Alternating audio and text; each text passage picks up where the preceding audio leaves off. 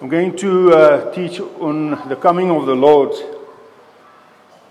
There's a difference between the coming of the Lord and the appearing. Because Jesus comes every day in your life. He already came to dwell within you. Christ within you is the hope of glory. Christ is within you. The kingdom of God is within you. Christ is within you. He will never leave you, never forsake you. He's there always, all the time. But He hasn't appeared yet. Okay, He will appear. And that's the glorious day that we are looking forward to. The day when He appears. But there's a lot of stuff that needs to happen before He will appear. Can I tell you something today? And if it's only this one thing that you will learn today, and this is it. Jesus will not come until there are a mature body of believers ready to display Him. Now we're going to look at some scripture because that's what we've been waiting for the past 2,000 years. I mean, for the past 2,000 years, everybody thought that He's going to come soon. Everybody said it. And everybody is waiting for Jesus to come. Is that true? Everybody wants Him to come. So if they were praying that Jesus must come and everybody's expecting Him, why didn't we realize that we are waiting for Him, but He is waiting for us? That's why He didn't come. For 2,000 years, He's been waiting for us. Now, I'm going to just go through a few scriptures. You know, everybody knows Romans chapter 8, which says that the whole of creation is waiting expectantly for the revealing of the sons of God. And in Romans 8 verse 21, he says specifically, he says, because creation itself is also waiting. Everybody's waiting. We are waiting. Creation is waiting. All of creation is waiting for Jesus to come.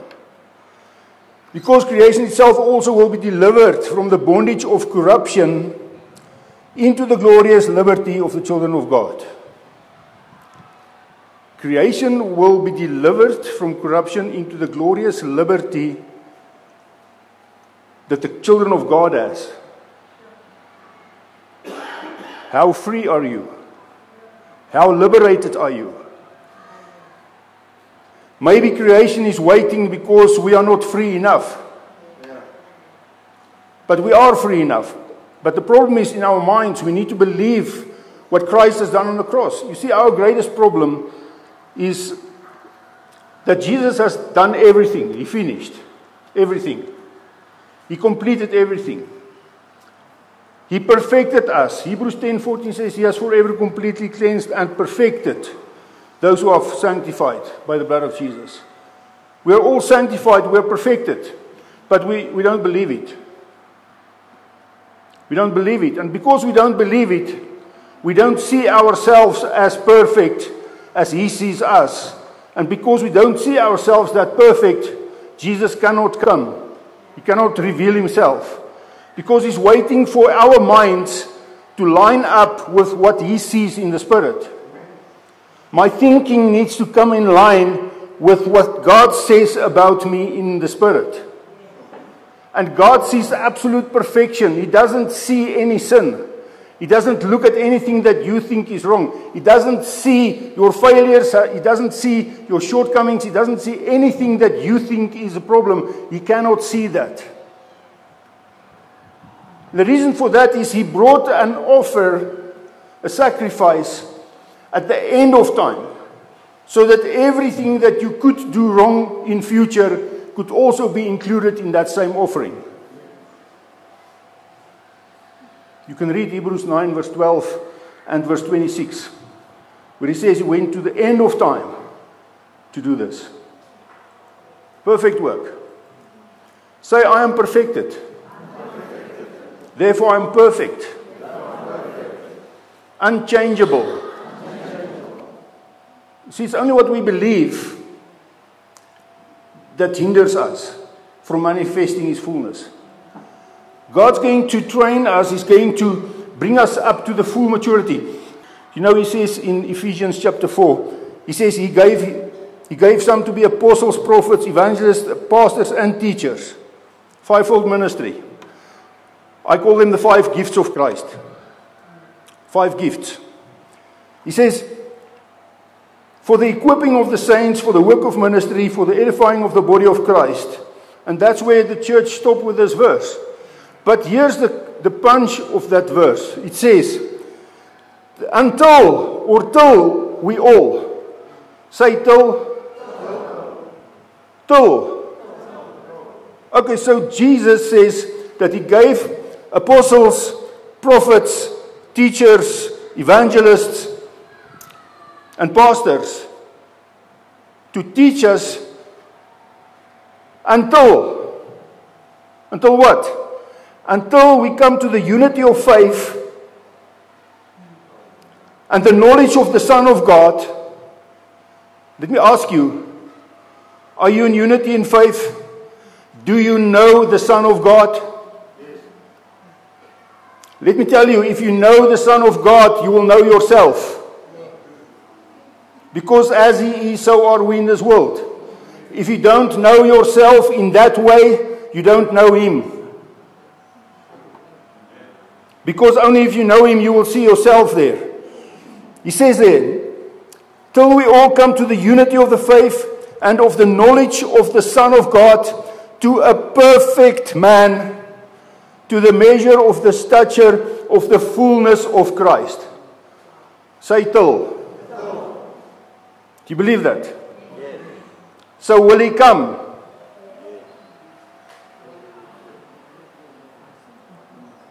Not until. Not until this happened. Now you can reason and say, yeah, but you know what? There will always be people that's not ready. True. But that's why God has a remnant. He has sons that He wants to bring to maturity, that can manifest in His fullness, so that His glory can be seen, so that the truth of that glory can convince others that do not believe. When creation calls out and say, we want the sons of God to manifest, to liberate us, we really need to sign up for what God wants to do. We need to grow up. You know what the problem is? In the church that I grew up, it was always about the rapture. About we are going to be taken somewhere. And it was always difficult for me to understand it. And God said to me, no, it's not going up. It's growing up. It's not going up, it's growing up.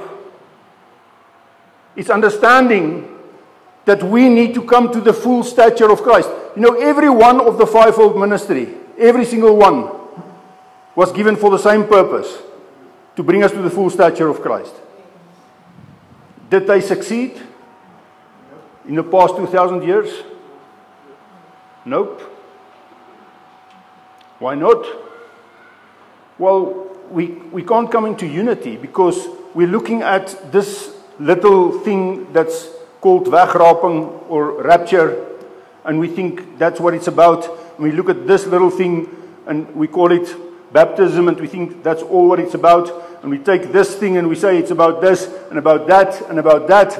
And in the meantime, we are missing the opportunity to come in the full stature of Christ, because it's not about all those things, it's about Him.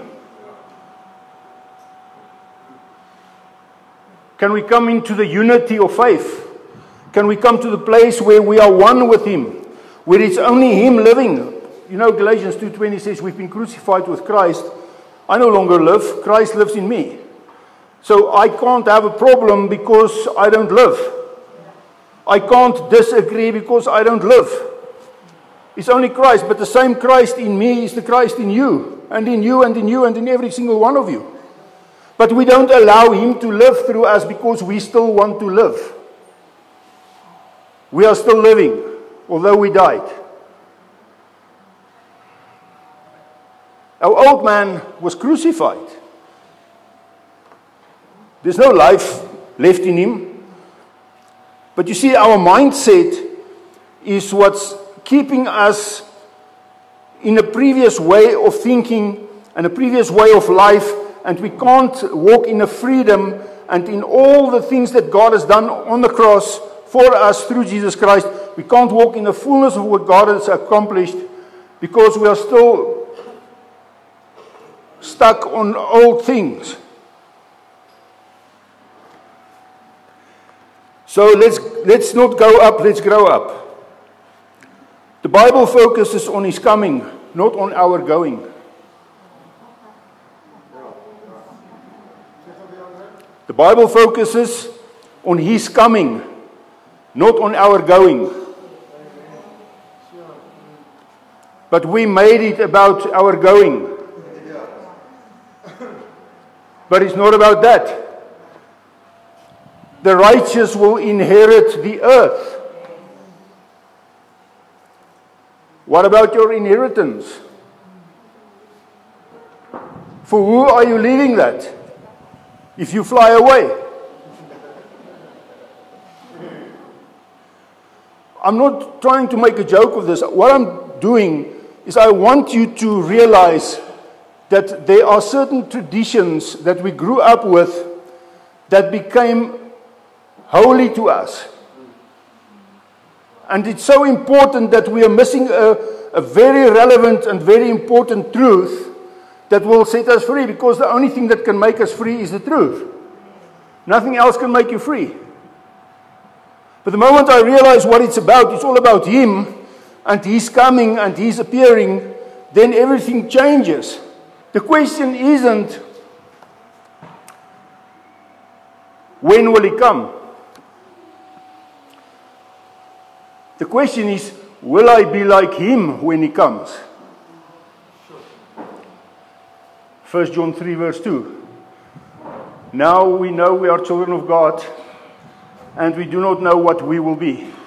But we know this, that when He appears, we will be like Him. The question is, will you be like Him? Do you believe that about yourself? Do you believe what He accomplished on the cross to such a perfection that when you look in the mirror, you see Jesus? Do you believe that's what He has accomplished through that work on the cross? Or are you only believing the traditions and the hand-downs? Mark 7:13 says, your traditions and your hand-downs makes the word of God to no effect. And the word of God is the truth, and the truth sets you free. But if you don't have the word and you don't have the truth, then you cannot be free. So you still live with a limited mindset, limited perceptions, and God cannot send His Son to manifest in His fullness through us. And creation must wait a little bit longer for the sons of God to manifest. The reason why is we are still waiting for something to happen, but everything already happened. And He wants us to just realize that and say, thank you, Jesus, for what you have done. Nothing has changed. The emphasis is the appearing of the Lord, not the disappearing of the saints.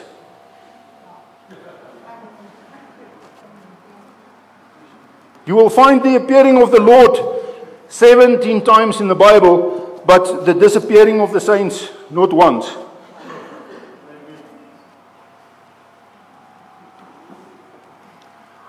It's a holy cow. It's a big thing. It's a big thing to get over this whole rapture thing. It's a big thing to get over. Listen, there's two things that don't go together. And that is Christ within me, the hope of glory, and the rapture. They don't go together. Because if Christ is in me, how will the rapture be? Now, if we really look at Scripture, we will find that it's the ungodly that is taken away, not the righteous. So it's a whole messed up thing. Now, we're just going to go through a few scriptures just to make you comfortable, and hopefully you will decide to stay. In Genesis 1:28, when God blessed mankind, when He made man, He said, "Be fruitful, multiply, fill the earth, subdue it, and have dominion." There's nothing about going away. Be fruitful, multiply, fill the earth, subdue it, and have dominion. Have dominion. Have dominion. Subdue. Subdue, have dominion. That means God is looking for overcomers. God is looking for somebody that can go through something and be victorious on the other side of it. God is not looking for somebody that wants to escape by a pre-trib rapture. God is looking for somebody that says, I'm here because this earth is my heritage. God gave it to me. It was created for me as a dwelling place. And God said He's going to come and live with us. We're not going to Him. Okay, we'll look at some scripture. But let me give you the background of the whole rapture thing. Do you know how old the rapture teaching is? Can I tell you? 193 years old. That 193 years ago, in 1830, 1830, in 1830, the rapture was preached for the first time. If you talk to Paul and say, what do you say about the rapture? He said, what's that? No. And Peter will say, what do you mean? You're crazy. What do you mean? You see, the rapture, there was a young girl, 15 years old. Her name was Margaret MacDonald. Very religious. In a very Christian home. Brought up to serve God. But she got sick. Very sick. She was in bed for a very long time. And she had this terrible fever. And during one of these times where her fever was so high, she got hallucinations. She wasn't filled with the Holy Spirit at that stage. It was actually documented that she wasn't filled with the Holy Spirit. She had a hallucination, which she called a vision of the rapture. In 1830.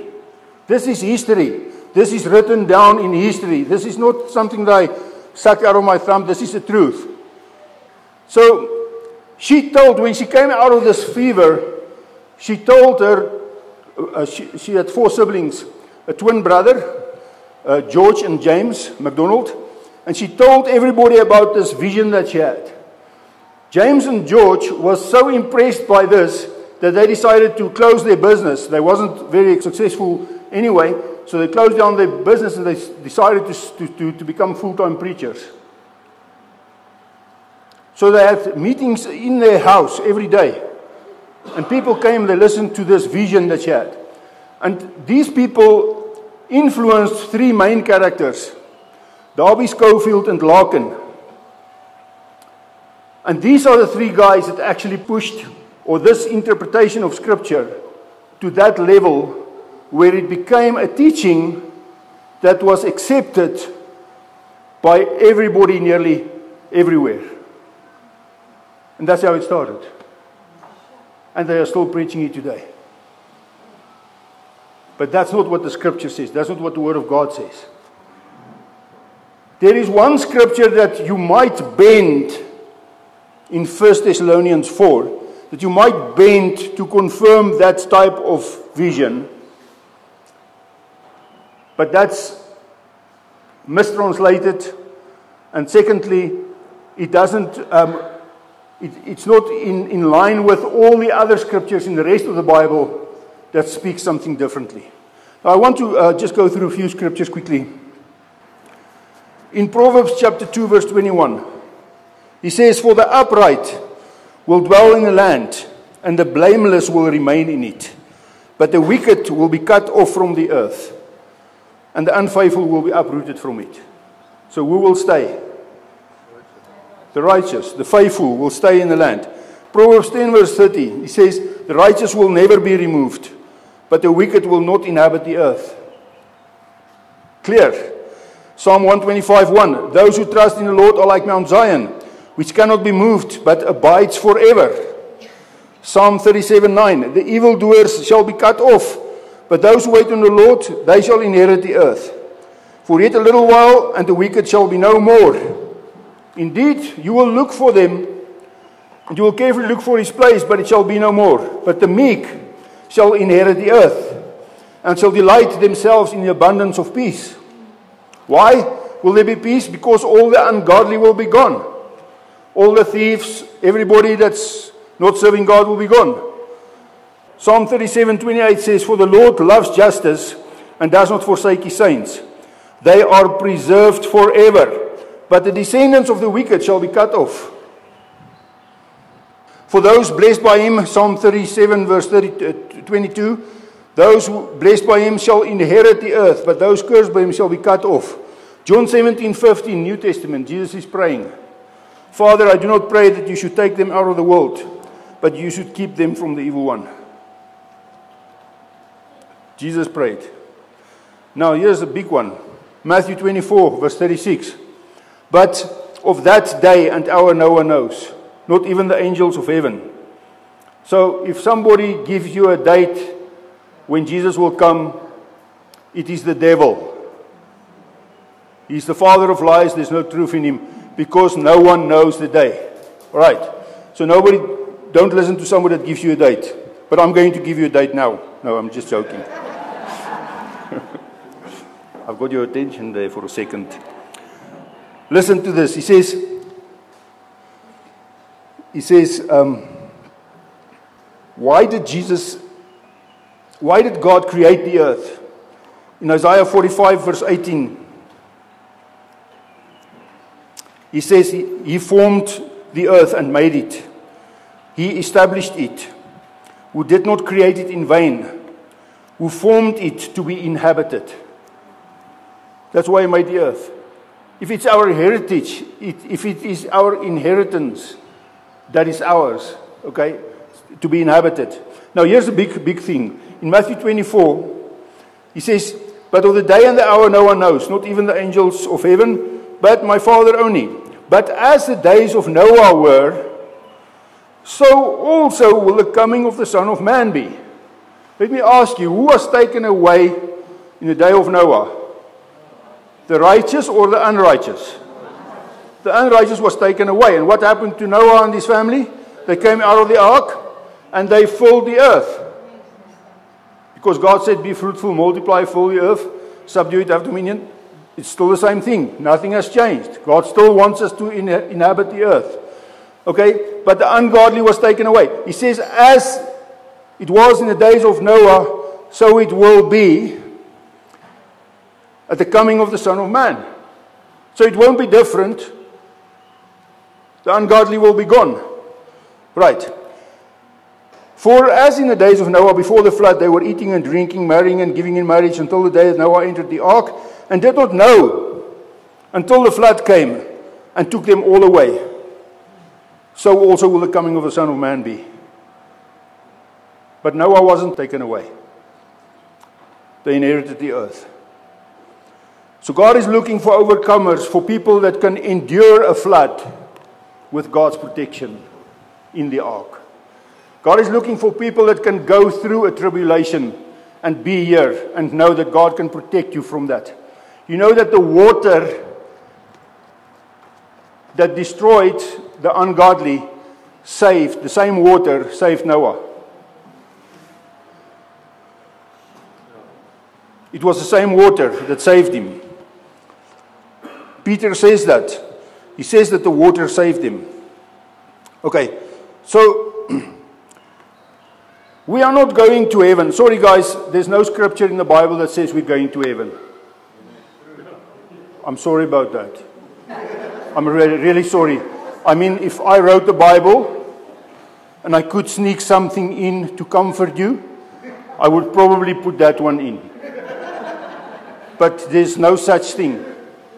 There's not one scripture in all of this book that says you're going to heaven. Okay. It's tradition. Okay. It's robbing you of fulfilling the fullness of the Godhead that came to dwell within you. It's hindering you from manifesting the fullness of God through Christ Jesus inside of you. Okay, I'll say this. Okay, let's listen to a few scriptures. Okay. Right, 2 Corinthians 5 verse 1. For we know that if our earthly house, what is our earthly house? Dis nie daar in Waterkloof waar jy bly nie. Jou earthly house is this body. This is where your spirit lives, inside this body. He says, for we know that if our earthly house's tent is destroyed, we have a building from God, a house not made with hands, eternal, in the heavens. It's in the heavens. But we are not going there. Listen, verse 2. For in this we groan, earnestly desiring to be clothed with our habitation which is from heaven. So it's coming from heaven to us. So heaven is coming to earth. We're not going to heaven. Sorry, guys. But heaven is coming to us. Why?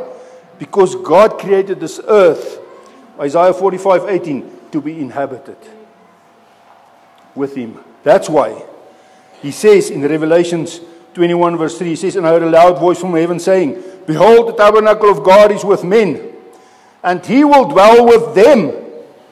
They shall be His people. God Himself will be with them and be their God. We're not going to be with God. He likes us so much, He's going to come live with us. As a matter of fact, He's already living with us. But this thing here, this mind that we have, need to change.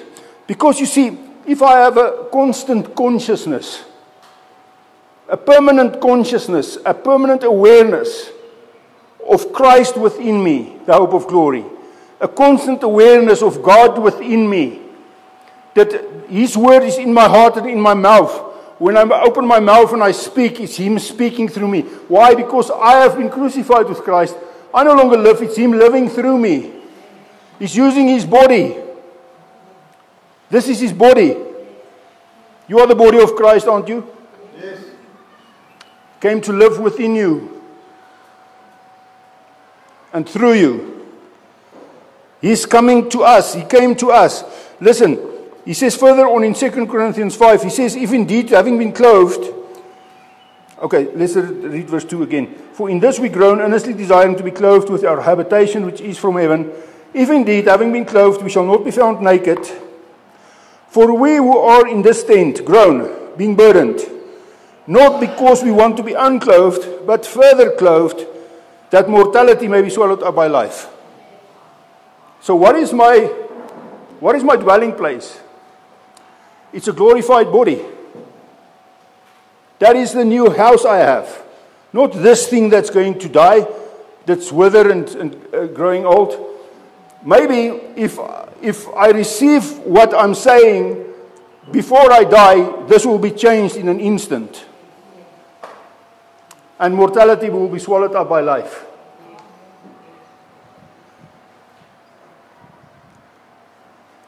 You know what happens when Christ manifests in you and in you and in you and in every single one of you? If He manifests, do you think other people that comes in contact with you will see Christ? And that's how every eye will see Him, because we are the clouds where He is appearing in. We are the ones that has Him inside of us and is ready to reveal. We will also come, you are seated together with Christ at the right hand of the Father. Ephesians 2 verse 6. We have joint seating together with Him. We are seated together with Him at the right hand. Remember, with what are you seated? Is it your spirit that's hovering there? No, you are seated together with Christ in one body at the right hand of the Father. That's where you are. Okay? When He appears, Colossians 3 verse 1 says, and when He says there, If then you have been raised with Christ, set your mind on things above and not on things on the earth, because your real new life is hidden with Christ in God. Your real life is hidden with Christ in God. And when Christ, who is your life, appears, you will also appear with him in the splendor of his glory. So you will appear with him in glory. God will dwell with us. Where will he appear? That's the question. Where will he appear? Okay, let's ask first, where is he coming from? From the inside. So where will he appear? On the outside. He is in the inside, but he will appear on the outside. We will see him the moment when we realize that, we will see that happen. Now listen to this. Colossians 1:26 is clear. He says, this mystery that's been hidden through ages and generations that is now being revealed. Christ within us, the hope of glory. Christ within us is the hope of glory. Where is he? He's within us. Listen, he says, Psalm 102 verse 16, he says, for the Lord shall build up Zion, he shall appear in his glory. Let me ask you, in what will he appear? In his glory. Okay, let's just read where will his glory be revealed. Romans 8 verse 18 says, I consider that the suffering of this present time not worthy to be compared with the glory which shall be revealed in us. But he will appear in glory. Where will the glory be? In us. He will be revealed in us. Okay, if it's not good enough, 2 Thessalonians 1:10 says, when he comes in that day to be glorified in his saints and to be admired among all those who believe. Listen what's going to happen. You will be glorified in his saints. You will suddenly become visible. And suddenly people will start believing and they will admire him in us. That means they will see him in us. Every eye will see him. Okay, now, when will he appear?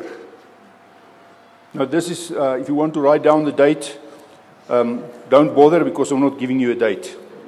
Okay, Matthew 24 verse 36 says, but of the day and the hour no one knows, not even the angels of heaven. But listen to this.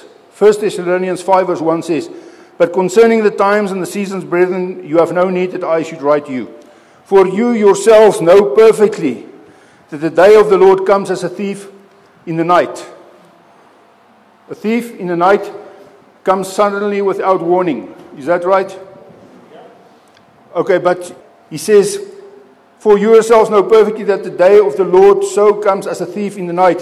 For when they say peace and safety, then sudden destruction comes upon them, as labor pains upon a pregnant woman, and they shall not escape. But you, brethren, are not in darkness, so that this day should overtake you as a thief.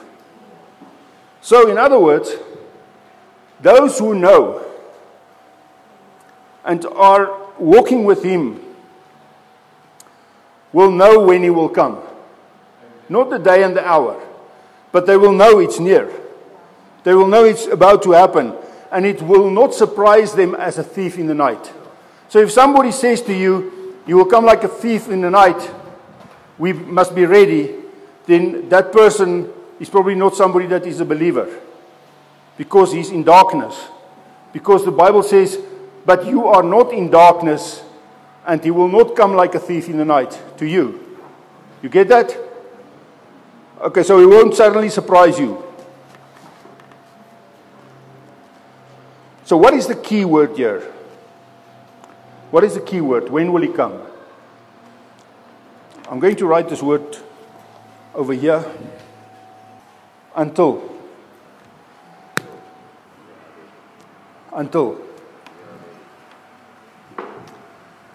We are waiting, but he's also waiting. We are waiting for him, and he's waiting for us. So what are we going to do? Do you want him to come? Do you want him to appear? If you want that, then there's something you need to do. The thing that you need to do is to grow up, not to go up. You need to grow up, because you need to realize that only in the matureness of the Christ that becomes visible in us, we will see him coming. In nothing else. I mean, if he's not fully mature in me, I can't reveal the whole Jesus, can I?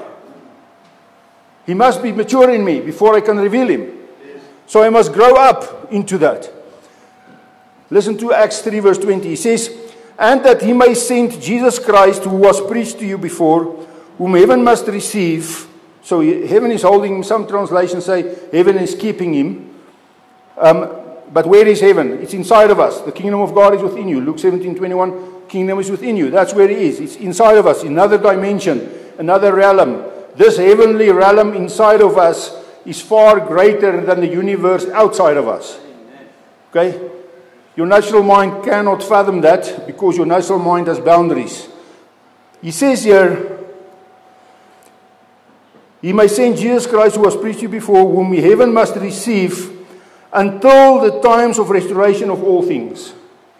Okay, until what? Times of restoration of what? Restoration of all things. He will not come until heaven will keep him back until the time of restoration of all things. Now, was everything restored already?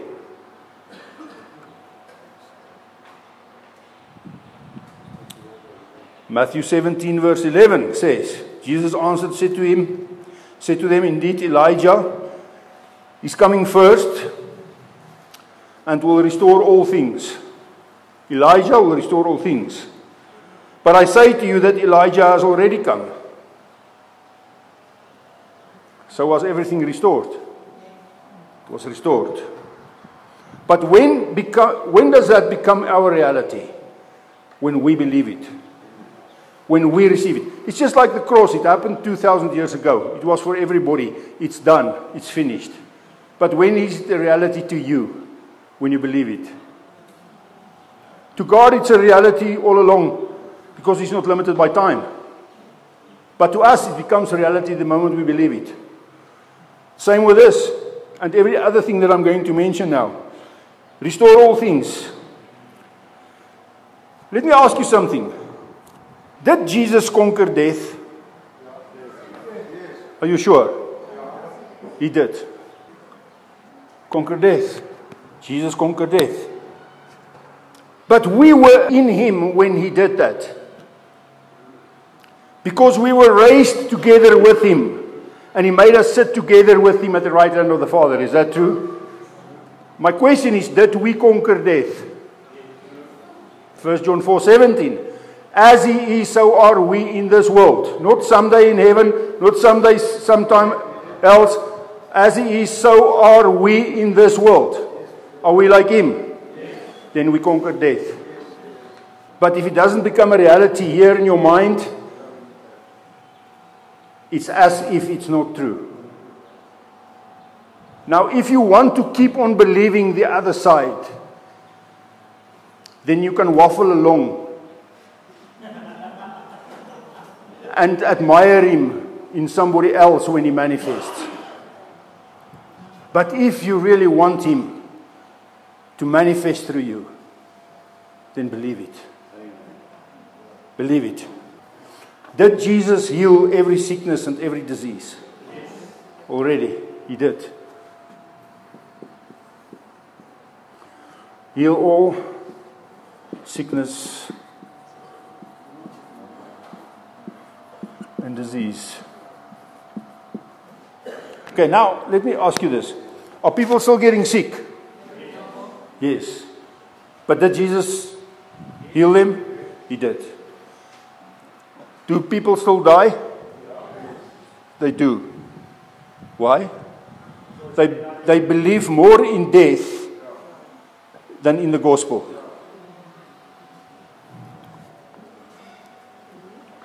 Until, that's the word, until. Psalm 110 verse 1 says, the Lord said to my Lord, sit at my right hand, till I make your enemies your footstool. Until I make your enemies your footstool. Let's just read the scripture quickly. 1 Corinthians 15, verse 25. Those of you that don't have a Bible, just sit next to a Christian quickly. 1 Corinthians 15. Let's read from verse 25. For he must reign. He must reign. Now, let me just say this. When we talk about he must reign. We're not talking about a single person, Jesus Christ. We're talking about a corporate man. Because we were co-raised with him, and we are seated together with him, Ephesians 2, verse 4 to 6. He made us alive together with him, and he raised us together, and he made us sit together with him in the heavenly places in Christ Jesus. So what are we sitting on? We are sitting on a throne to rule and to have authority. Okay? That's where we are seated. So when the Bible says, he must reign, he's talking about the whole Christ, the whole body of Christ. Everybody, we must reign. Remember that you are the feet and the hands, the body of Christ. Until all his enemies are made his footstool. The enemy must become under the feet of this body. We need to realize that. The Lord said to my Lord, sit at my right hand till I make your enemies your footstool. 1 Corinthians 15:25 says, he must reign till he has put all enemies under his feet. Listen to the next verse. He says, 26, the last enemy that will be destroyed is death. The last enemy is death. But Romans 8 verse 6 says, to be carnally minded is death. So if the last enemy is death, then the carnal mind must be the last enemy, because to be carnally minded is also death. So the last enemy is the carnal mind. Listen to this. He must reign till he has put all enemies under his feet. Verse 26 said that the last enemy that will be destroyed is death. The last enemy is the carnal mind. So what we wrongfully think about God, what we wrongfully think about Jesus, what we wrongfully think about ourselves, is the actual enemy that hinders him from manifesting in us and through us. It's only our perceptions. It's only the things that we think that is hindering him. Now he says, verse 27, he says, for he has put all things under his feet. Listen, what is he saying? Put all things under his feet. Listen to what he's saying. He must reign until all things are put under his feet. Remember? But here he says, he has put all things under his feet. So it's already happened. So why is he repeating that? Because we are part of him that we conquer death. They're under our feet. But it's under his feet. You already conquered death. That we conquer death. In him we did. But in separating ourselves from him, we did not. So where's your mind at? Is your mind at that place where you know that you are one with him and death is under your feet? Or are you at that place where you are trying to conquer death? Whatever is true of him is true of you. Because as he is, so are we in this world. We are glorified together with him. Remember in John 17 verse 5, he says, Father, he's praying, he says, Father, I pray that you will give me the glory that I had with you before the world was. Verse 20, I do not pray for them alone, but for all of them that would come to faith through them. Verse 22. Then he says, and the glory that you have given me, I have given them. So we receive the glory. What are we doing with that glory? That glory is a glorified body. Where is that? That's in you. We are seated together with Christ. We are waiting to be clothed with our habitation that is from heaven, which is a glorified body. Something that we already have, something that we are already seated with, together with him. Okay? He's waiting for that body to swallow up mortality. That new body that you have inside of you is called life. Mortality will be swallowed up by life. Do you know that? Life. Say, I have life. I'm perfect. The fullness of the Godhead came to dwell within me. Do you know that? And He's ready to manifest. He wants to appear. And He's knocking on the door. Man, He's knocking on the door from the inside. He said, let me out.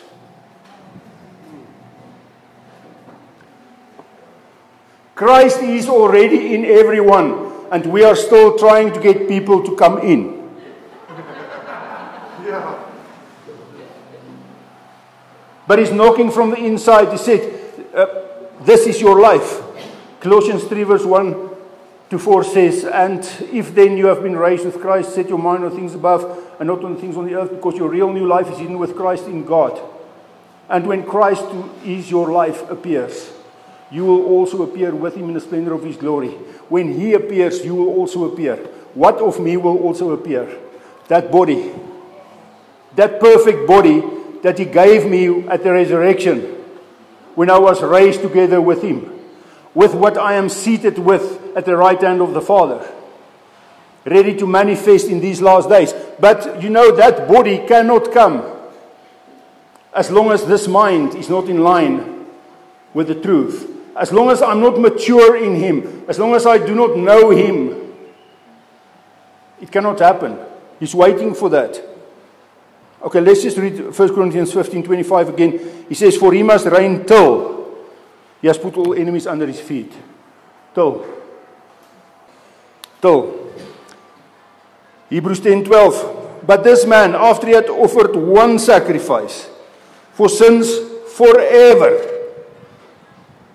not till the next time you sin, forever, okay, sat down at the right hand of God, from that time waiting.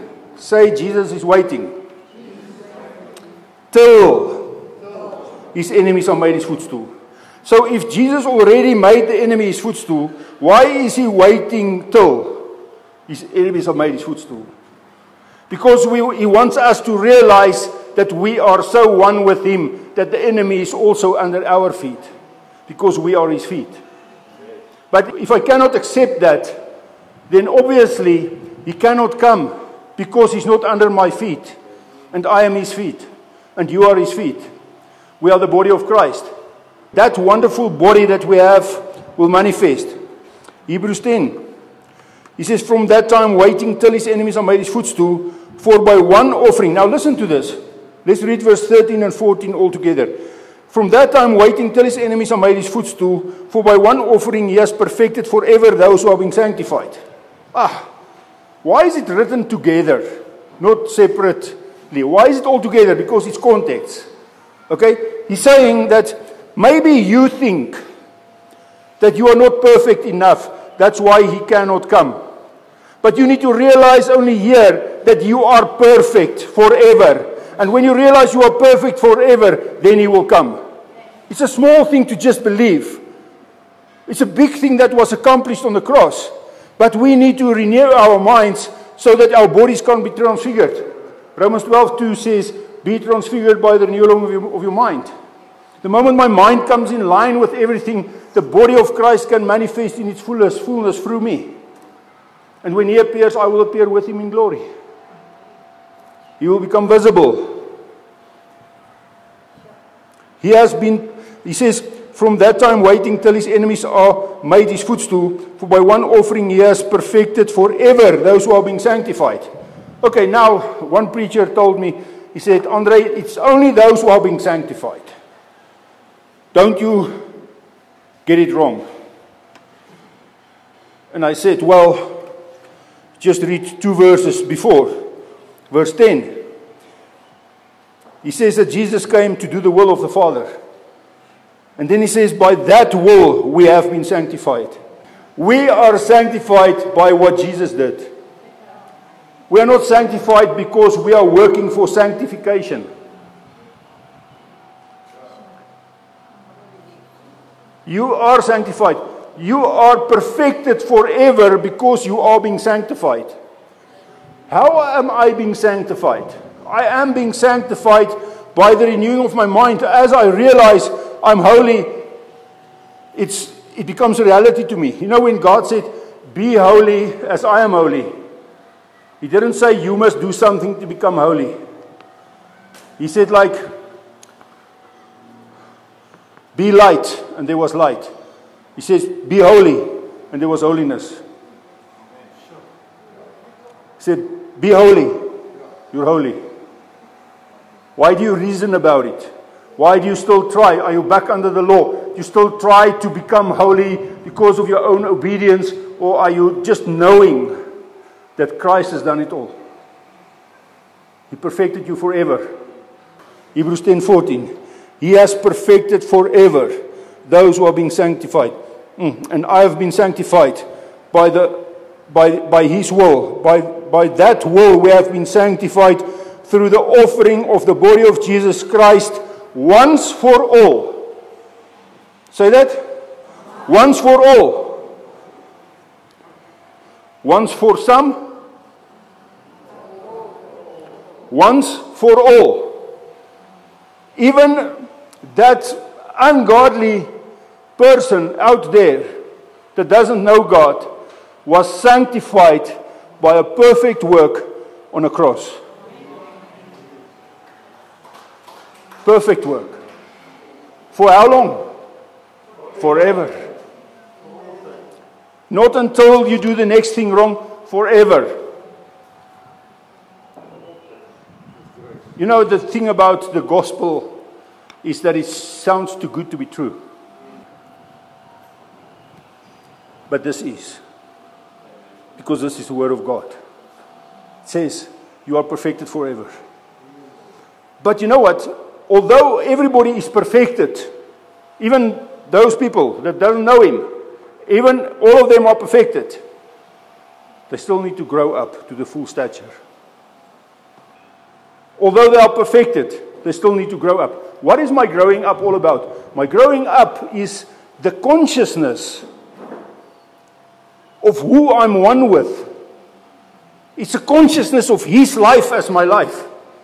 It's a consciousness of the body of Christ. It's a consciousness of Christ within me. It's a consciousness of I don't live, but Christ lives within me. It's a consciousness of the power and the glory of the Father within me. It's a consciousness of the fullness of God. When you realize what God has done in Christ, and you just accept it, what a relief. Suddenly everything just falls off your shoulders. I don't need to perform anymore. I just need to believe this. It's the only thing. You know, but people don't like teachings about immortality. As a matter of fact, they hate it. And they hate you when you teach it. But Scripture is full of it. Everybody was sanctified. Ephesians 4:13. Till we all come to the unity of the faith and the knowledge of the Son of God, to a perfect man, to the measure of the stature of the fullness of Christ. The fullness of Christ. Anybody here that wants that? What will you lay aside to get that? We say everything, yes. But it's only one thing really necessary. And that's the consciousness of your self-life. When you realize that it's not me. I've been crucified. I no longer live. Christ lives in me. The moment you start realizing that, things start to change. You know, when you suddenly now speak to somebody else, you start knowing them according to the Spirit and not according to the flesh. Because God is not interested in your flesh and all the sin your flesh is doing. God doesn't see that. He's looking at your spirit. Why? The spirit part is that which originally came from God. And when a person dies, his spirit returns to God. Because the Word of God says, Ecclesiastes 12:7 says, when a man dies, his spirit returns to God who gave it, and his body will return to the dust from which it was taken. So the spirit goes to the Father. The body goes to the grave or to the ground. What about the soul? Jesus hangs on a cross and He became sin. He didn't take our sins on Him. He became sin. God made Him, 2 Corinthians 5:21, God made Him sin who knew no sin, to become sin for us. He became sin. He became the fullest of everything that was not like God at that moment. To such an extent that he even said, my God, why hast thou forsaken me? Because he had to fully identify with the human experience and a fallen mindset of being separated from God. That's why he said, my God, why have you forsaken me? But while he was sin, in that condition that he was in sin, he shouted, Father, into your hands I commit my spirit. Why? Because spirit cannot sin. Even though he was sin, he was the sin of the whole world. But his spirit could not sin. Why? Because 1 John 3 verse 9 says, whoever is born of God cannot sin. Because his seed remains in him. He cannot sin. He does not sin and he cannot sin because his seed remains in him. Anybody that came from God, a spirit came from God. Any new person that is born, a baby that is born, that spirit came from God. That's the part that came from God. It cannot sin. So Jesus gave his spirit to the Father. In your hands I commit my spirit. And they put his body in the grave. And Isaiah 53 verse 11 and 12 says, his soul was poured out in Hades. His soul was poured out in Hades. The soul is what's doing everything wrong. The mind, the will, the emotions. And that is what needs to change. So God will change your mind for you. You know, when we say that somebody will burn in eternal hell, we have a picture of a body burning in hell. Is that true? But it's not the body that goes there. The body is in the grave. It's your consciousness that goes there. And you know what the fire is? The fire is the manifested presence of God, because our God is a consuming fire. And when you come in his presence, you will realize, I am nothing like him. And his presence will be like torture to me. And it will change my mind.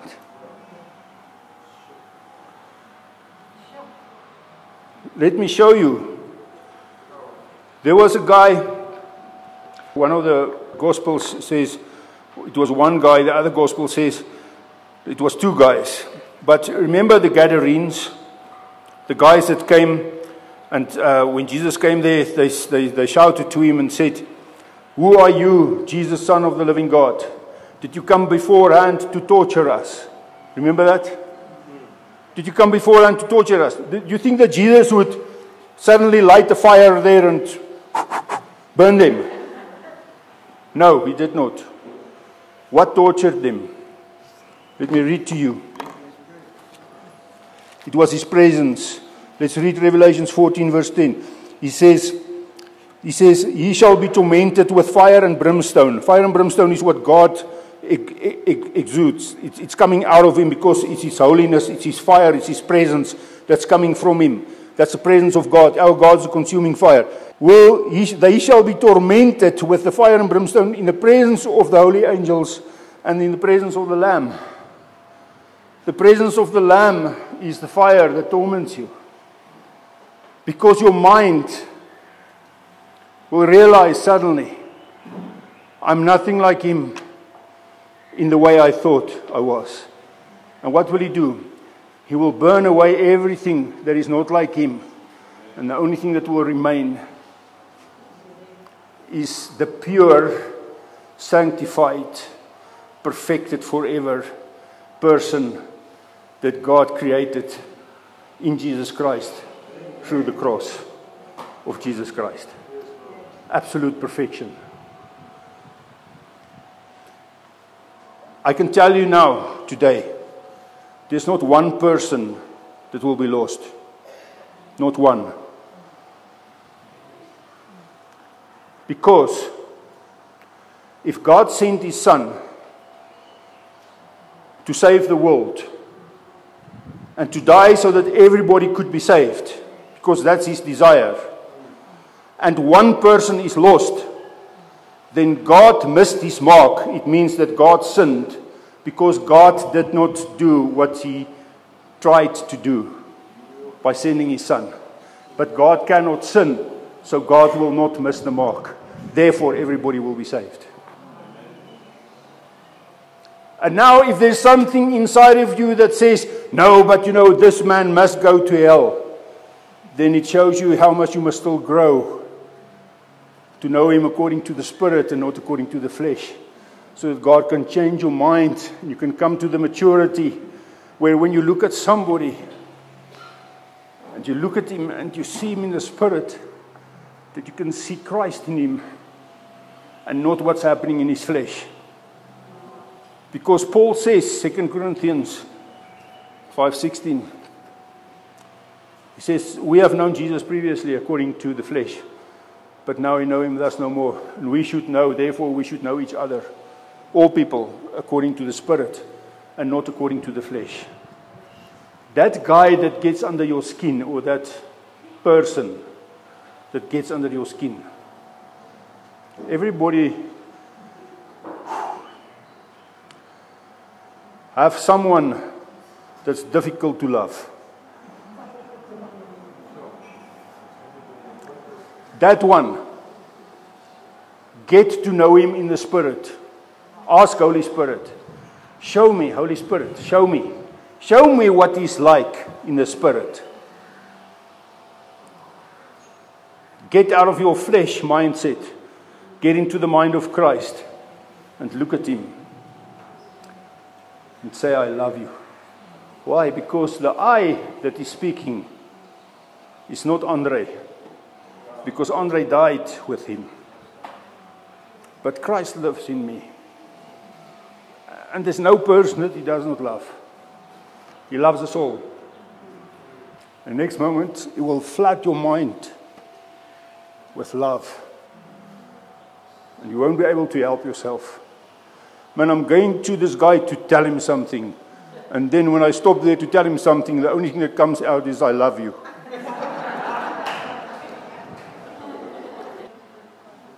But that's what God wants from us. Christ to live in and through us. It's not about us, guys. It's about Christ, but not Christ in me only. Christ in every other individual. To know them. You are like him. You are like him. You are exactly like him. The question should not be, when will he appear? It should be, will you be like him when he appears? Are you grown up enough? Are you mature enough? Do you know the Son of God? Do you have knowledge of him enough so that you will be like him when he appears?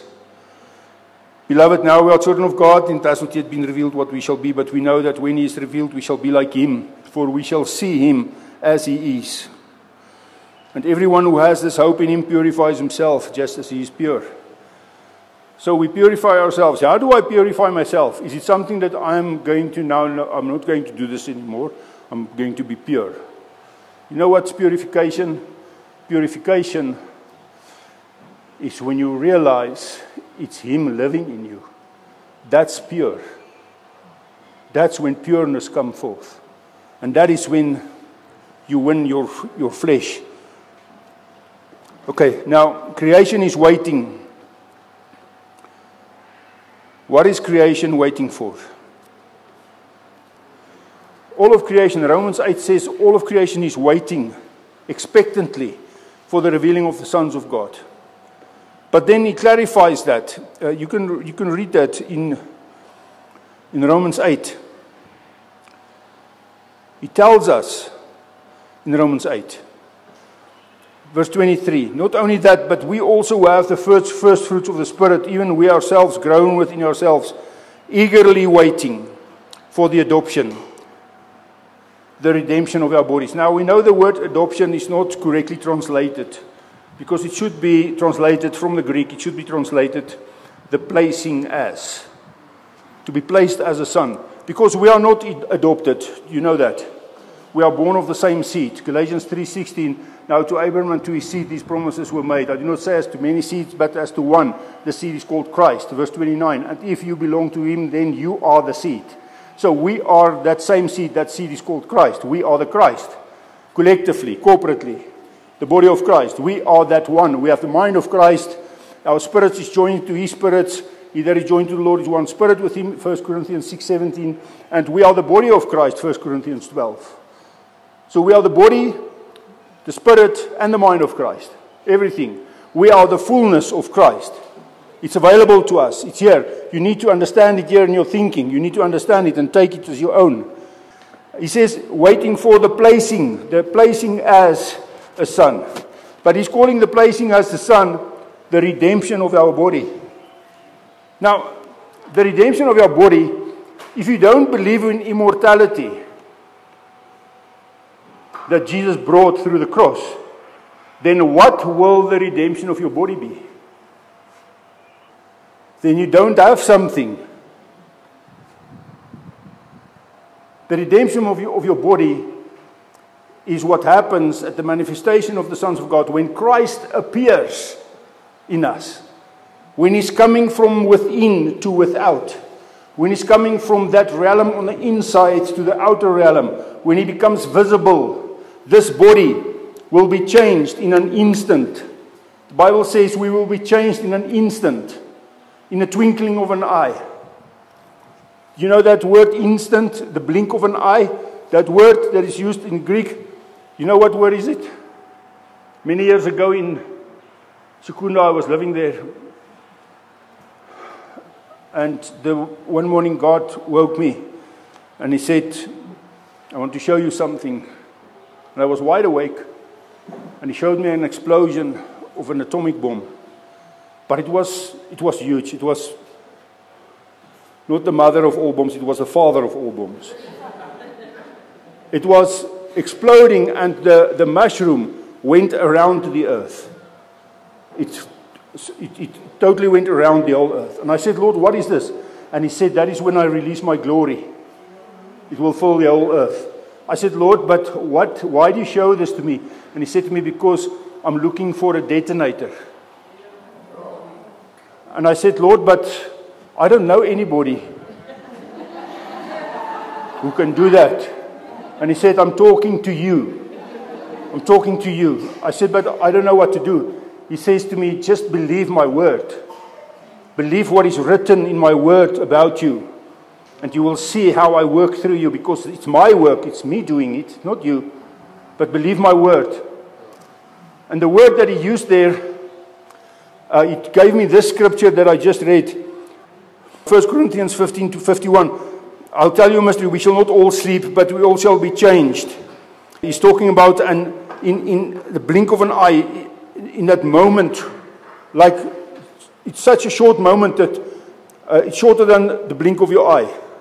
Okay? That's how quick it is. And I asked the Lord, why do you give me this scripture? And he said, look at the Greek. So I looked at the Greek. And I've got this bomb still in my mind, you know, this big explosion. And I look at the word that he used there in the Greek. And the Greek word for in an instant is the Greek word atomos. And suddenly I realized God is saying something.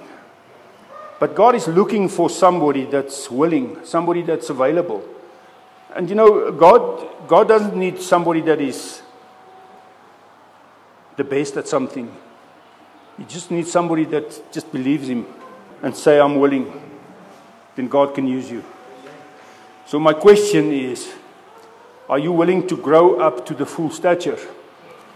Are you willing to grow up to that mature level where it's all about him and nothing about you? Where it's all about Christ and not about you? Or are we just going to continue for another 2,000 years in the same thing where we wait for Jesus to come? Or we're going to grow up, but Christ will reveal himself in you. All right, so listen to this. He says, do not be conformed to this world, but be transformed. The transformed is something that's happening in your body by the renewing of your mind. 1 Corinthians 15:51, behold, I tell you a mystery. We shall not all sleep, but we shall be all changed. For this corruptible must put on incorruption, and this mortal must put on immortality.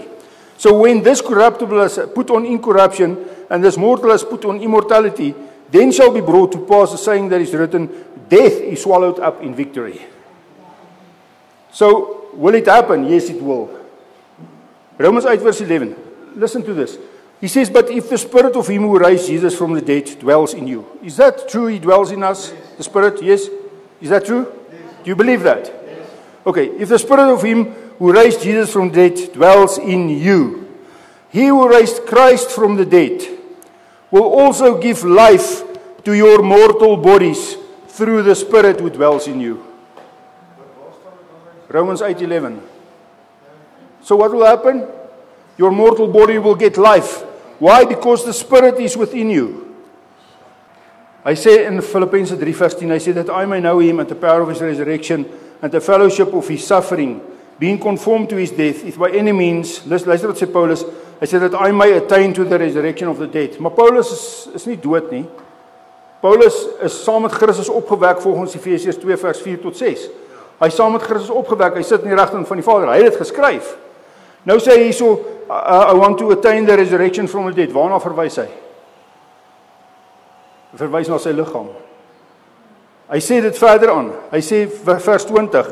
Hy sê for our citizenship is in heaven, from which we also eagerly wait for the Savior, the Lord Jesus Christ, who will transform our lowly body, that it may be conformed to his glorious body, according to the working by which he is able even to subdue all things to himself.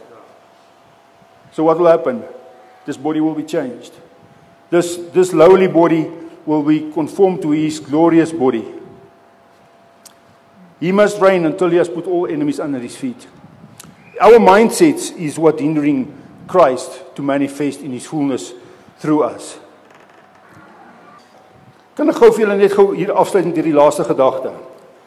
Die woord sê daar sal 2 op die land wees, een sal geneem word en een sal agterbly, né? Onthou julle? 2 by die meel. Actually sê daai een skrif, there will be 2 men in one bed. Wat nie vir my gesond klink nie, maar there will be 2 men in one bed. Dit staan so geskrywe. Okay. En ek vra vir die Here, hoe is dit moontlik dan nou? Ek verstaan nou nie. Verduidelik vir my, wat is dit? En die Here sê vir my, one will be taken and the other left. Matteus 24. Hy sê, then 2 men will be in the field, one will be taken, the other left. 2 women will be grinding at the mill, one will be taken, the other left. 2 men will be in the bed, one will be taken, the other left. Wat beteken dit? Eers en ewe skielik gaan dit vir my oop. Die Here sê vir my, elke mens is 'n geesmens en jy het 'n vleesmens wat eindig gekruisig is saam met Christus, is dit nie? Die 2 wat in die bed lê, is my vleesmens en my geesmens. My vleesmens sal gevat word vir distraction. My geesmens sal bly om die aarde te beerwe. Dis waaroor dit gaan. So, as iemand hel toe gaan, tussen aanhalingstekens, dan is dit net my vlees wat hel toe gaan, om uitgesort te word. Dis hoekom hy skryf in Petrus, hy sê, wat hy skryf wat ons nou gepraat het, dat hulle gered kan word na die gees, maar vernietig kan word na die vlees. So die vlees word vernietig. Wat is vlees? Vlees is nie my lyf nie. Wandel in die gees en jy sal nie begeerlikhede van die vlees volbring nie. Daai vlees wat hy daarvan praat is die woord sarks. Dit praat nie van my liggaam nie. Wanneer jy vleeslik is. Nee, ons sê baie keer daai ou is nou in die vlees. En daai ou is in die gees. As iemand in die vlees is, daai vlees wat ons van praat daar, is 'n verkeerde mindset. Hy sê dit daar in Romeine 8 vers 6. Mense beleef hel en baie mense sê ek gaan deur hel. Jou siel, jou mindset gaan deur 'n helse toestand. Dink net daaroor, dink logies daaroor. As jy 'n ouer is en jy het 'n kind, hoe lief is jy vir daai kind? As hy iets verkeerd gedoen het, ons het vanoggend gehoor om 'n kind te tugtig om hom reg te help, om te dissiplineer. Dis nie om hom te torture of te pynig vir ewig nie. Wat se tipe pa is God as hy iemand vat en hom vir ewig in 'n vuur gooi en hom torture tot in alle ewigheid. Wat se pa is dit? Dis nie die God wat ek wil dien nie. God is liefde, man. Hy is die beste pa wat daar is. Hy het ons lief gehad terwyl ons sondaars was, toe stuur hy sy seun. Hoekom sal hy nou skielik ons torture vir ewigheid, net omdat ons nie 'n gebedjie opgesê het nie? Dis nie waaroor dit gaan nie. Luister, wat we ook nou gelees het? Romeine 8. Kom ons kyk gou-gou. Hy sê vers 5, hy sê, for those who live according to the flesh, set their minds on the things of the flesh, but those who live according to the Spirit, the things of the Spirit. So waar sit ek my mind? Op die vlees of op die gees? Jy sien, my vlees sal tot niet gaan. My vlees sal tot niet gaan. Nie my liggaam nie, my vlees sal tot niet gaan. Maar my gees sal vir ewig lewe. Want wanneer 'n mens wil sterwe, keer sy gees terug na God, hoe wie dit gegee het. Dit is goeie nuus dat God die wêreld met homself versoen het. En dat hy hulle sonde nie toegereken het, en dat hy hulle sonde nooit weer sal dink nie. Dis wat die woord sê. So dankie Vader dat U elkeen van hierdie mense vandag stewige fondasie gee in Christus. Dankie dat U denke vernuwe, mense vrymaak. Dankie dat U ons vrymaak van tradisionele oorlewering en gedagtes wat nie van U afkom nie. Om ons groot geword het. Help ons asseblief, Here, dat ons die kaf van die koring skei. Dat ons die waarheid sal sien en sal vry wees in Jesus naam. Ek bid vir elke persoon hier so vandag, Here, dat U liefde hulle so sal vul, dat hulle almal sal ken na die Gees en niemand na die vlees nie. En dat ons net na mense sal kyk en nie sal judge oor hulle nie, maar dat ons sal lewe in liefde spreek oor hulle. En laat die goedheid ons sal oorweldig en die mense met wie ons te doen kry, dat hulle die goedheid sal ervaar wanneer hulle Christus in ons sien.